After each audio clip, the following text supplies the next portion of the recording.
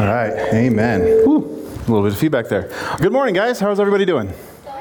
Good? All right, this is clearly like the most popular week to travel because it's pretty sparse. So that means there's more candy for you. So good job. Way to be here, kids. Excited you're here. If you answer questions, if you participate, I will wildly throw candy at you. So get ready for that. We got a big bucket here, so hopefully that's some incentive. Whew. All right. I'm going to take a breather real quick because I don't know if you noticed, but I was the stormtrooper going nuts. And that mask is hot. I don't know how Pope is running around in that full costume. But it's crazy. All right, well, good morning. Welcome to our family-friendly series. This is our second week of this, Dinosaurs and Robots. So last week, we talked, well, actually, I want to ask you, kids, if you were here last week, what did we talk about last week? Dinosaurs. Dinosaurs. What about dinosaurs? Get candy. What did we talk about? What about dinosaurs? I wasn't here last week. That's all right. You're here this week. That's what matters. We got more questions. But if you were here last week, what did we talk about?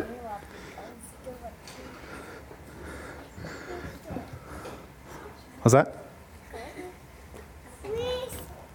Huh? Creation. Yeah, that's my son right there.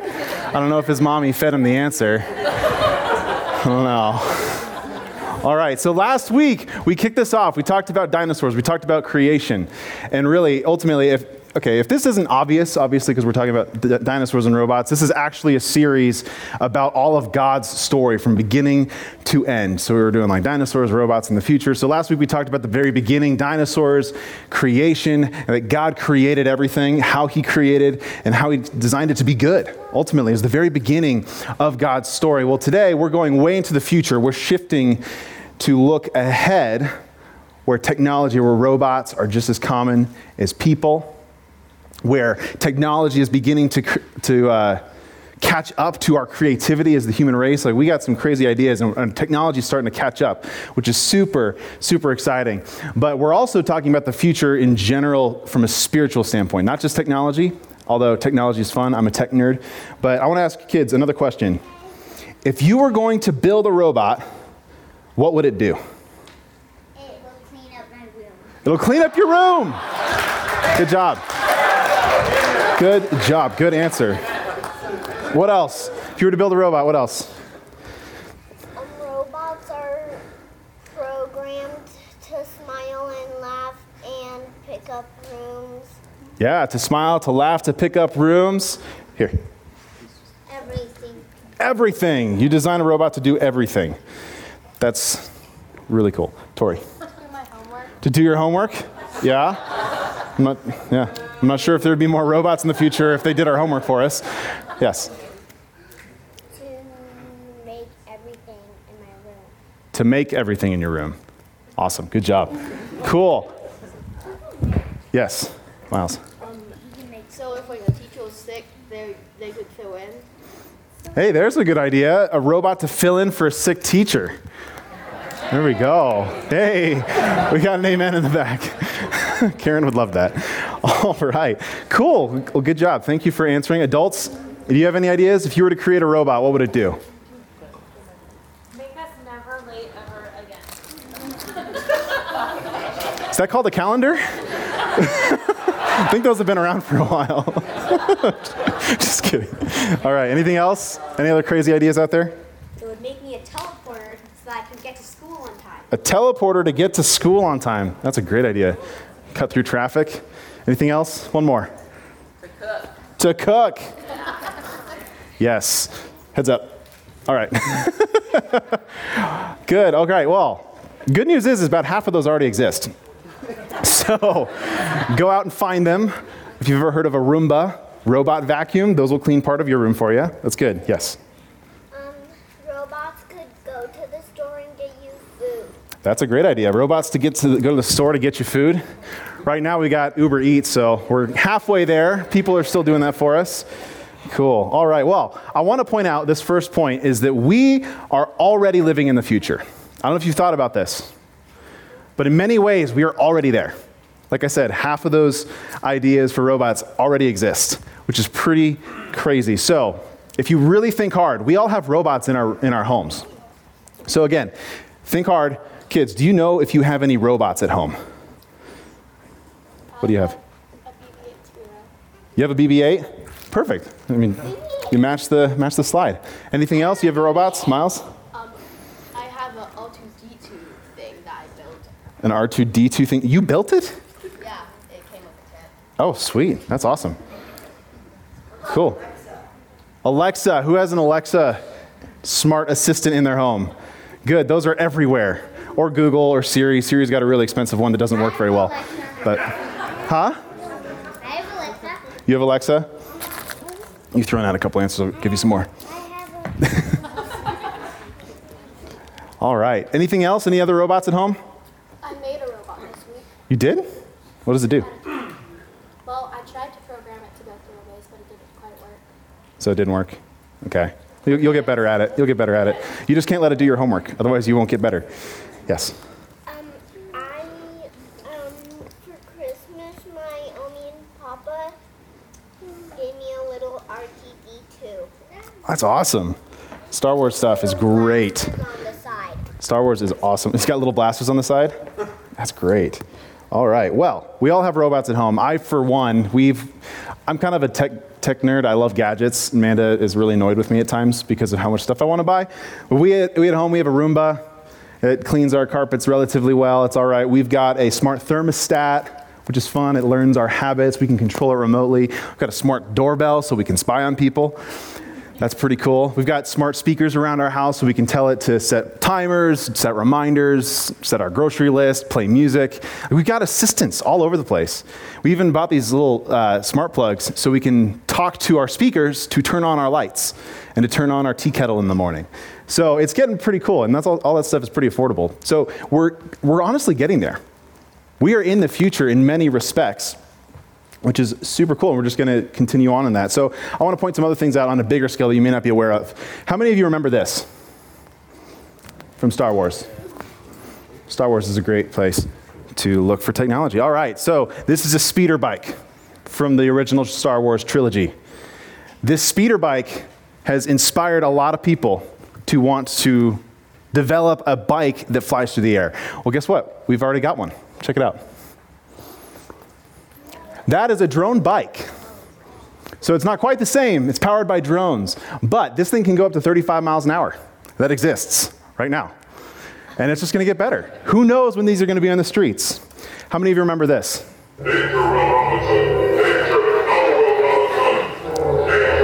All right, that's for some of the older generations in the room. So we've been fantasizing about the future for forever. Big robots, big assistants. Check this out. This actually exists today. This robot, its name is Atlas. It's made by a company called Boston Dynamics. And you can see it adjusts to its surroundings, even when people are mean to it. They've taught it how to do parkour, to leap and jump. So for those of you who have doubted that the Terminator may come to pass, this exists.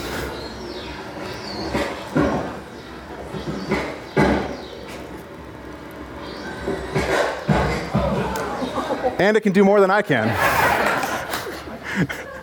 All right, and just for fun, I got another one for you. Check this out. This is also Boston Dynamics. This is a dog named Spot. They even put some nice googly eyes on it to make it look a little bit more real. But they've designed these to be in homes, to clean up after us, to put dishes away. Check this out. They'll even recycle. And their plan, Boston Dynamics, their plan, I don't know if it'll actually happen, but they have announced that they're going to try to sell these beginning this year in 2019.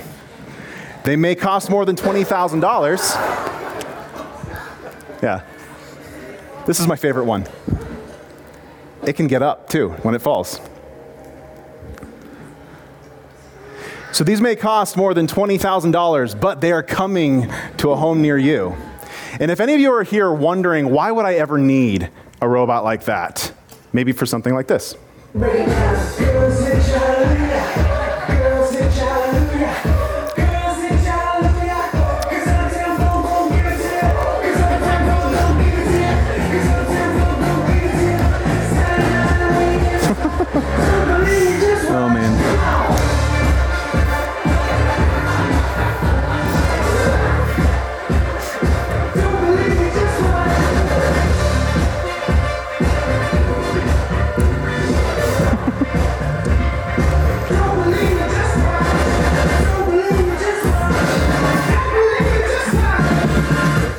So if you want to teach a robot how to dance and just entertain people, you got it right there. So again, those are supposed to come on sale this year. Yeah. My RTD2 that my Omi and Papa gave me, it turns on the lights to wake me up. That's awesome. It turns on the lights for you to wake you up. Robots are really cool, aren't they? So we are in the future. We're there. Like everything that we've dreamed about 50 years ago, it's coming to fruition. So that was just fun. I really nerd out about technology and gadgets and stuff like that. But I want to point this out. The whole theme of this morning, the whole point of this morning is to talk about the future, not only of technology, but of spirituality, right? The future of the Bible, the future of the church, the future of God's story. So we talked about creation, we talked about the beginning of God's story, and now we're going to go way into the future and talk about the end. So I want to show you this. So track along with me. If you've got Bibles with you, you can also read on the screen. But again, we've been pushing for people to bring their Bibles, to write notes, to take notes, and engage with it a little bit more. But in Mark chapter 1, verses 14 through 15, this is Jesus. Right at the beginning of Jesus' ministry, he says this. It says, after John was put in prison, John the Baptist, Jesus went into Galilee proclaiming the good news for God. And he says, the time has come. The kingdom of God has come near. Repent and believe the good news. This is really one of the first things that Jesus said publicly in his ministry. The kingdom of God is near. It's near. So believe and repent and believe in the good news. So when Jesus arrived on the scene 2,000 years ago, he brought literally the kingdom of God with him to earth. That was the pivotal shift throughout all of human history. Literally, I mean, you guys study history at school at all? This is the major event in all of human history. And the kingdom of God is ultimately what the Jews were waiting for, what the Israelites were waiting for, and Jesus brought it with them. So I want to give you a timeline just to help you visualize this a little bit. Kids, hopefully this will be helpful too. So right at the beginning, last week we talked about creation. So from the very beginning, creation is the kingdom of God, right? He created everything and he rules over it like a king. He's got control over everything. It's his kingdom. And he gives it to us, to human beings, to manage. And then, of course, many of us know what happened. Adam and Eve, they rebelled against God. They did the exact opposite of what he told them to do. And so we had this thing called the fall. That's where people broke what God had intended. So then, throughout the rest of the Old Testament era, and I don't know if you know this, the Bible is split up into two major sections, the Old Testament and the New Testament. The Old Testament is everything before Jesus, and the New Testament is everything Jesus and after. So the Old Testament, that in a huge span of history, it's all about God working to establish his people and to try to build his kingdom again. So it starts when he picks this random guy named Abraham. You guys know who Abraham is? He picks this random guy named Abraham, and he says, you know what, I'm going to choose you, and I'm going to use you and your descendants. I'm going to make you the father of many nations, and all your descendants are going to be my people, and I'm going to use you to bless the world. So he does. Starts building his kingdom through Abraham, and then all of his descendants, and I'm going through a huge blitz history right here. His descendants, they grow and grow and grow and grow. Then they eventually wind up in Egypt as slaves. So again, that doesn't really work well with God's original plan, right? Because he wants his people to rule as he would. So he saves them, rescues them out of slavery through a guy named Moses. You've heard about Moses. He parts the seas. He rescues his people. And then he promises to give them land, the promised land. He promises to give them land for them to dwell in. They eventually make it there through a lot of craziness and disobedience. They wander through the desert a bunch, but they eventually get to this land. And then they ask for a king. And so God says, okay, fine, I'll give you a king, but this is the point. Your king needs to rule like I would. He needs to be the kingdom of God. So he puts this king in place, and then of course, as human beings, they mess it up. Even the best king in Israel's history was not perfect. Do you guys know who the best king, the greatest king in Israel's history was?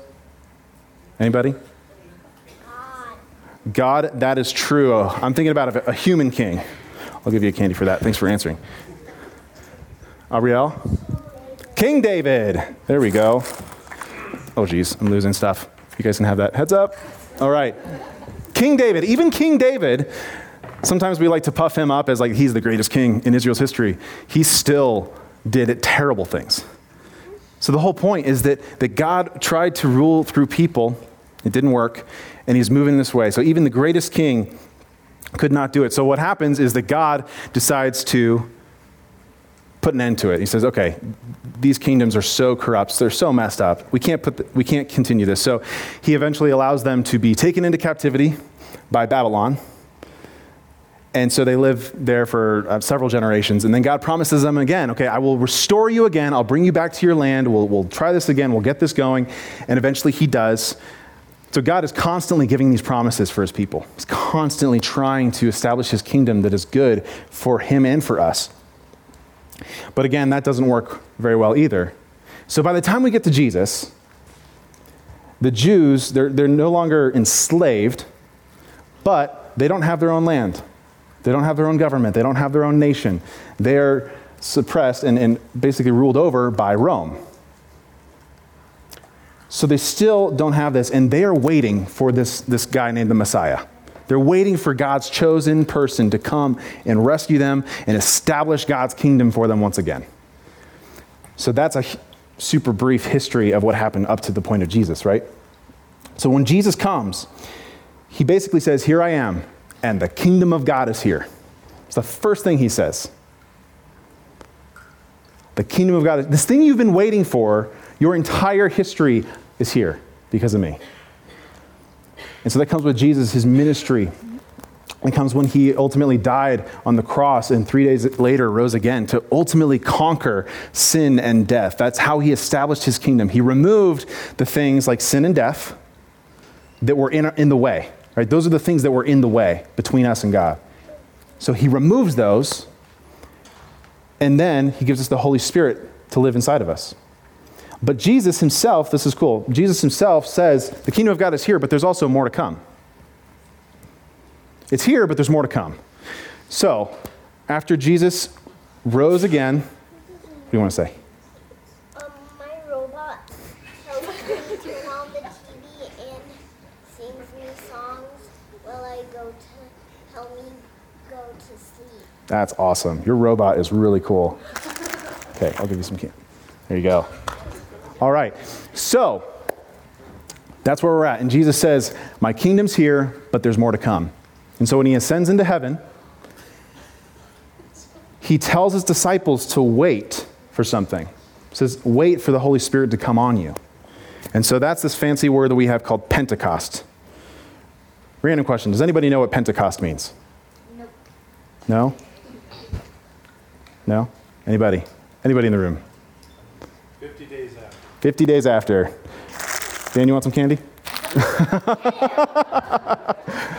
50 days after. So it's a Jewish event, but Jesus claims it and says, at this time, this is when I'm going to pour out my Holy Spirit. So Pentecost comes. It's a Jewish holiday.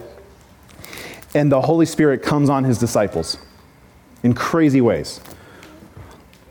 And so what happens is all of his disciples start speaking in other languages that they don't know. They don't know how to speak these languages, but they just compulsively start blowing out in these different languages. And then something like tongues of fire were dancing on their heads. And I don't know what that looked like. It sounds pretty bizarre to me, but that's what we're told happened. And ultimately, this is the cool thing that happens, is right after that, Peter finds himself being able to preach to a huge group of people.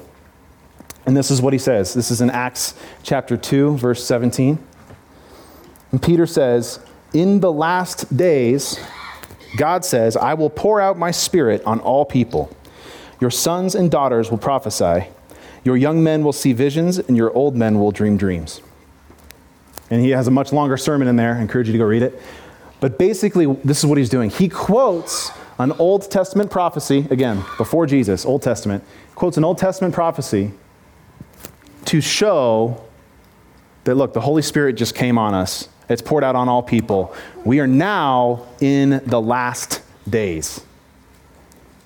It's also kind of weird, right? But last days, when he says we are in the last days, basically what he means is, okay, the world's going to come to an end someday. Jesus said he's coming back a second time. So now we are in that set of days that leads up to the very last day. So I want to make a distinction there too, because there's a difference between last days and last day. So the last day is when Jesus comes back. Jesus has told us and promised us that he's going to come back. The last days is everything leading up to that. In other words, I'd call it the future. But then after the last day, when Jesus comes back, it's basically everything you read in Revelation and on and into eternity. That's what happens after the last day. Jesus comes back, and then Revelation tells us some things and gets really crazy, and who knows what that'll actually look like. But let me tell you, we are in the last days. Let me show you. You are here. That's where you are. Kids, take a look. That's where you are. This is the timeline throughout all of history. And we're there. We're in the future. We're toward the end. This is what the Bible tells us. So I want to try to keep your attention a little bit here. So okay, let me say this. Revelation is the very end, right? It's the last book of the Bible. Revelation tells us all of a bunch of weird things that are going to happen at the end. But we know the end of the story. We know the end of God's story. We know how it's all going to end. So kids, let me ask you a question. If you can think of a movie that you have watched at least 10 times, just one movie. Well, do you have one? Have you seen a movie at least 10 times? What's that? Fly Me to the Moon. Fly Me to the Moon? You've seen that 10 times? Yeah. Wow. 20? Sweet. What else? What other movies do you really like that you've seen a lot? The Greatest Showman. The Greatest Showman? Nice. Do you have a movie?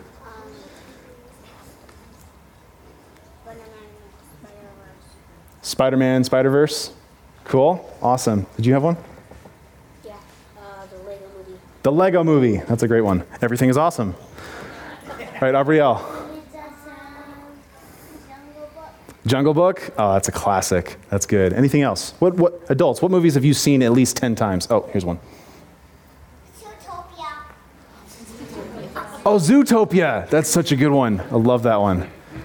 Anything else? Adults, what have you seen at least 10 times? Princess Bride. There's a good one. The Goonies. Lord of the Rings. Awesome. Die Hard.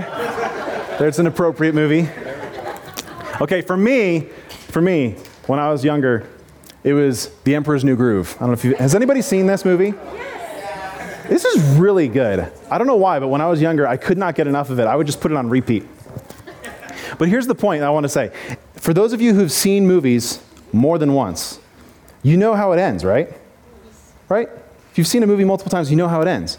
And this is what happens when we know the end of the story, the fights, the conflict, the danger, all of those things are just less of a big deal, right? They're less scary. Because if we know the very end, we know that's just all going to work out, right? Yes? Yes. Cool. All right. Actually, I've been failing to hand out candy. A bunch of you said movies, so I'm just going to throw all this candy out. All right. Got to make sure you're nice and sugared up for your parents. But this is the point. Did you know? We know the end of the story. We know the end of God's story. We know the end of history. Oh, Teddy. That's my son. Teddy, you want some candy? I deprived my own son. I'm sorry. Here you go, bud. Okay. So we know the end of God's story. We know how it ends. And I want to take you to one specific passage. It's Revelation 21, verses 1 through 5. This will also be on the screen. But again, if you're taking notes, highlight this. This is a really, really important passage. This is the very end of Revelation. And John, the apostle, is the one who wrote this. He's having all these crazy visions about the future. And he says this, "Then I saw a new heaven and a new earth. For the first heaven and first earth had passed away, and there was no longer any sea. I saw the holy city, the new Jerusalem, coming down out of heaven from God, prepared as a bride, beautifully dressed for her husband. And I heard a loud voice from the throne saying, 'Look, God's dwelling place is now among the people, and he will dwell with them. They will be his people, and God himself will be with them and be their God.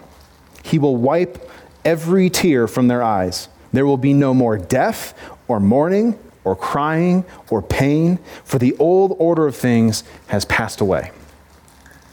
He who was seated on the throne said, I am making everything new. Then he said, write this down, for these words are trustworthy and true.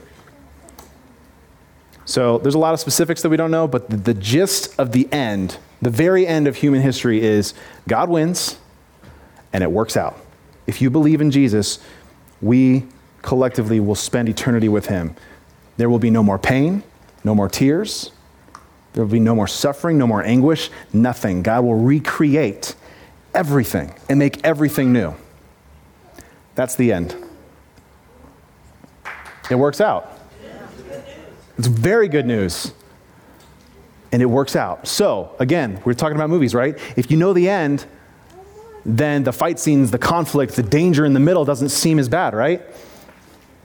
This is how so many people in the New Testament and so many people still today across in other areas of the world continue to die for their faith because they know the end and they know that it works out. You see how that works? So we know the end of the story. And basically what that it does for us now is this is our hope. This is our future. This is what we get to hold on to. When things are hard, when things don't work out well, when devastating things happen in our family, we can hold on to this hope that in the very end, God will recreate everything. Even our scars will be good. I love to point this out. Have you ever thought about when Jesus rose from the dead, what did he have in his hands? Scars. Scars of what? He had nails pierced through his hand. When he rose from the dead, he had the scars in his hands. And when he came to Thomas, who we talk about as having doubted, right? What did Thomas do with Jesus? I have no idea. You have no idea? I'm about to tell you. He came to Thomas and said, look, here's the hole in my side where they put a spear in my side. Put your hand there. Is that proof enough for you? So Jesus himself, when he was resurrected, he came back with his scars. There's hope, even for our wounds, even for our brokenness, even for our pain. All of that, God is going to rework, mold, shape, and literally make it good. So we get to hold on to that future. So we're thinking about, okay, robots, craziness, future. This is our spiritual future. This is our reality in the future, is that everything will work out. So some of you may be thinking here, okay, that's great and all, but what does that mean for me now? Like I've said, we're living in the future. But what does this mean for me now? So the rest of this morning, I just want us to focus on this. We get to play a role in writing God's story. Does that make sense? So again, God has a story from beginning to end. And most of that, a lot of it is written in this book. God is still writing his story, and we have a role to play in that. Kids, I have another question for you. Who wrote the Bible? Miles. God. You forgot? Who wrote the Bible? Paul. Paul? Paul wrote part of the Bible? Yeah. Who else? Who wrote the Bible? Jesus. Here you go, Teddy. In a sense. Oh, I'm sorry. My son shouldn't have bubble gum. So in a sense, yeah. God wrote the Bible, kinda, but he didn't actually write it down with a pen. Jesus never actually wrote anything down, but we do believe that he helped write this. Yeah, who else wrote the Bible? Mark and Luke. Mark and Luke. They wrote part of the Bible. Good job. Awesome. Okay. I was kind of expecting someone to roll off with God. God wrote the Bible, right? So many of us are like, well, this is God's word, so God wrote this, so shove it in your face and tell you what's right. Well, that's partially true. This is God's word. That's what we call it. God inspired this. But he used people to actually write this down. People like Paul, like Mark, like Luke. In the Old Testament, like Moses and Joshua. God used real people to write this book down. They had a role in writing God's story. And I want you to think about this. Let's go back to that timeline real quick. The Bible basically talks about events that stop roughly right around Pentecost, shortly after Pentecost. There's a lot left in human history to happen. A lot has happened in the last 2,000 years.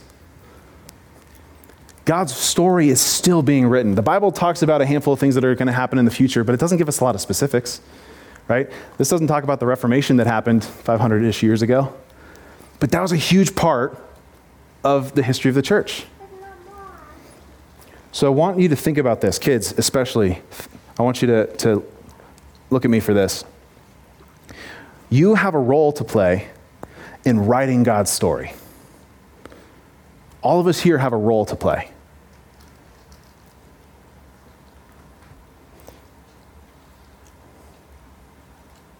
And I don't know if that's inspiring to you, but for me, that's pretty inspiring, knowing that even the greatest events that happen in the Bible, or even through in the last 2,000 years, there's more to come, and we get to be a part of it. So too often, as Christians, I want to really challenge us here. Too often as Christians, we just settle for showing up on Sunday for an hour a week, sitting and listening. Not saying this is bad, this is great, right? But we settle for just coming once a week for an hour or two, sitting, listening, singing a couple songs. Then we go home and we're like, I played my part. I'm good. I'm good for this week. Jesus, good. There's so much more to the Christian faith than that. If that's what you're settling for, let me tell you that you are missing out a ton on what God wants to do in your life. And you probably won't do anything big. I mean, you may be saved, you may be with Jesus in the end, that's great, but you may not be a part of writing much of God's story. We're called to so much more than just coming and sitting for a couple hours once a week. We are called to so much more. Brian mentioned this a couple weeks ago. This is a really, really important verse. So kids, if you guys have started memorizing Bible verses at all yet, this is a great one to memorize. Adults, think about memorizing this one. Know this one by heart because this is so important. But it's Matthew 28, 18 through 20. These are Jesus' last words, at least recorded in that gospel. So the last thing that he says to his disciples is a charge. He gives them a mission. He says, then Jesus came to them, his disciples. He said, all authority in heaven and on earth has been given to me. Therefore, I'm telling you, go and make disciples of all nations, baptizing them in the name of the Father and the Son and of the Holy Spirit, and teaching them to obey everything that I have commanded you. And then he gives us a promise, and he says, and surely I am with you always to the very end of the age. All comes back to the kingdom of God. Jesus came and said, I brought the kingdom with me. It's here. But now go and spread the kingdom. Share the word. Share the message. Take this with you. He's growing his kingdom. And his kingdom is good. And he wants to do that through us. We were not saved, if you believe in Christ, we were not saved to sit on our salvation. Sometimes we just sit on our hands. And we twiddle our thumbs and we're like, okay, you know, that person over there is doing something pretty cool, but I'm just happy to sit here in this seat and listen. Maybe pray every so often. That's not what we were saved to do. We're not saved to sit on our salvation. We're not saved just to listen. We are saved to be sent. Jesus saves us and then he sends us. That's how he did it with his disciples. He saved them and then he sends them with a message. And that goes for us too. So here's the beauty. I want to share something with you. Some of you may know my story a little bit more, but do you know why I'm a Christian? And I mean, not like why I believe. I'm talking about like the event in my life that led to me eventually giving my life to Christ.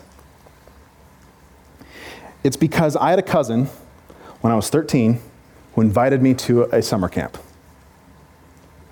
That's it. There's a picture of me. I was really trying hard to find one when I was 13, when I actually went, because I looked way goofier. This is when I was 15. There's 15-year-old Alex on the right. That's my cousin on the left. He invited me to go to a Christian summer. I mean, he actually kind of tricked me into going. He didn't tell me that it was faith-based, but he got me to go to a week-long summer camp. And that began my journey. God used that to get me to a point where I understood who he was, that I believed his love for me, and way down the line, I'm finding myself as a pastor. It took one invite. I was just talking to a girl this week, early 20s. I just met her this week, and her story is very similar.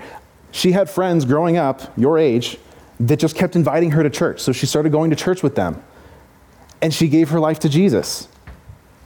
And then, I don't know how long it took, but several years after that, her parents came to know Jesus too, because of the change they saw happening in her life. It takes a quick invite. It doesn't take much, but if we get this mission mentality and say that God wants to include you in sharing his word, sharing the kingdom, you can change people's lives forever. You can be a part of that story. You can be part of God's story on a major, major level. And that's what he's called us to. So thinking one last thing about the future, we'll end with this. As we think about the fact that we get to play a role in God's story. For the last 2,000 years, it's a lot of years, the church has changed a lot. Like, what we do today doesn't look anything like the church did 500 years ago. Not even close. The church has changed a ton. The message has always stayed the same. So when we think about, we're so good at innovating with technology and moving into the future and trying to get these robots up and going, and like our life is changing drastically. But at the same time, you realize that God wants to include you, your creativity, your innovation, your passions, to take the gospel message to places it's never been before.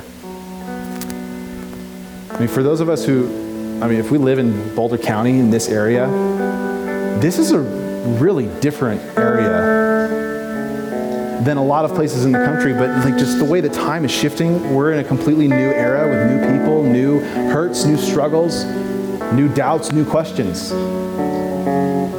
We have the opportunity to help write God's story here with our neighbors, with our friends, with our family. And who knows? You guys will probably be the future leaders of the church. You can help make the church look different and move in different ways that actually helps reach your people, reach the people that you know. So as we close, and before we pray, I just want to emphasize that one more time. Is we've talked about the very beginning, we've talked about the future, the very end. We're kind of in this weird middle space where we're waiting for the end to come, but God has so much more to do. I want you to think, reflect, and pray, God, what have you gifted me with? What are you calling me to? How do you want to involve me in your master plan, in your story? And start taking steps. Kids, I'm talking to you too. Now, you can start taking steps. Talk to your friends. Even if it's just small, and just say, hey, do you want to come to church with me this week? Or do you want to come to this? And that's a very small thing that, again, changed my life because someone did that for me. Start there. But as a church, Rock Creek, I want us to more and more take this charge seriously, that we have a special role to play in God's story. We have a special role to play here in Boulder County. And God's going to do amazing things if we continue to walk with him. So let's pray. Jesus, I thank you so much for the people in this room. Thank you so much for your message. I thank you for even the struggles and the hurts and pains and doubts in this room, Lord. I thank you that you have saved us, that you love us more than we could possibly imagine, that you are renewing everything. You're going to make everything new. So I thank you for that, and I pray that that would give us hope, courage, passion, excitement for your word, that we would take this message that you died and rose again on the cross for us, and that you have a future secure for us, that we are your children. So Jesus, we thank you, and we give you the rest of this morning. We ask that you would help us to worship you, help us to sing well, help us to party, to celebrate, and to truly love you with this time this morning. We thank you, Jesus, and give all this to you in your name. Amen.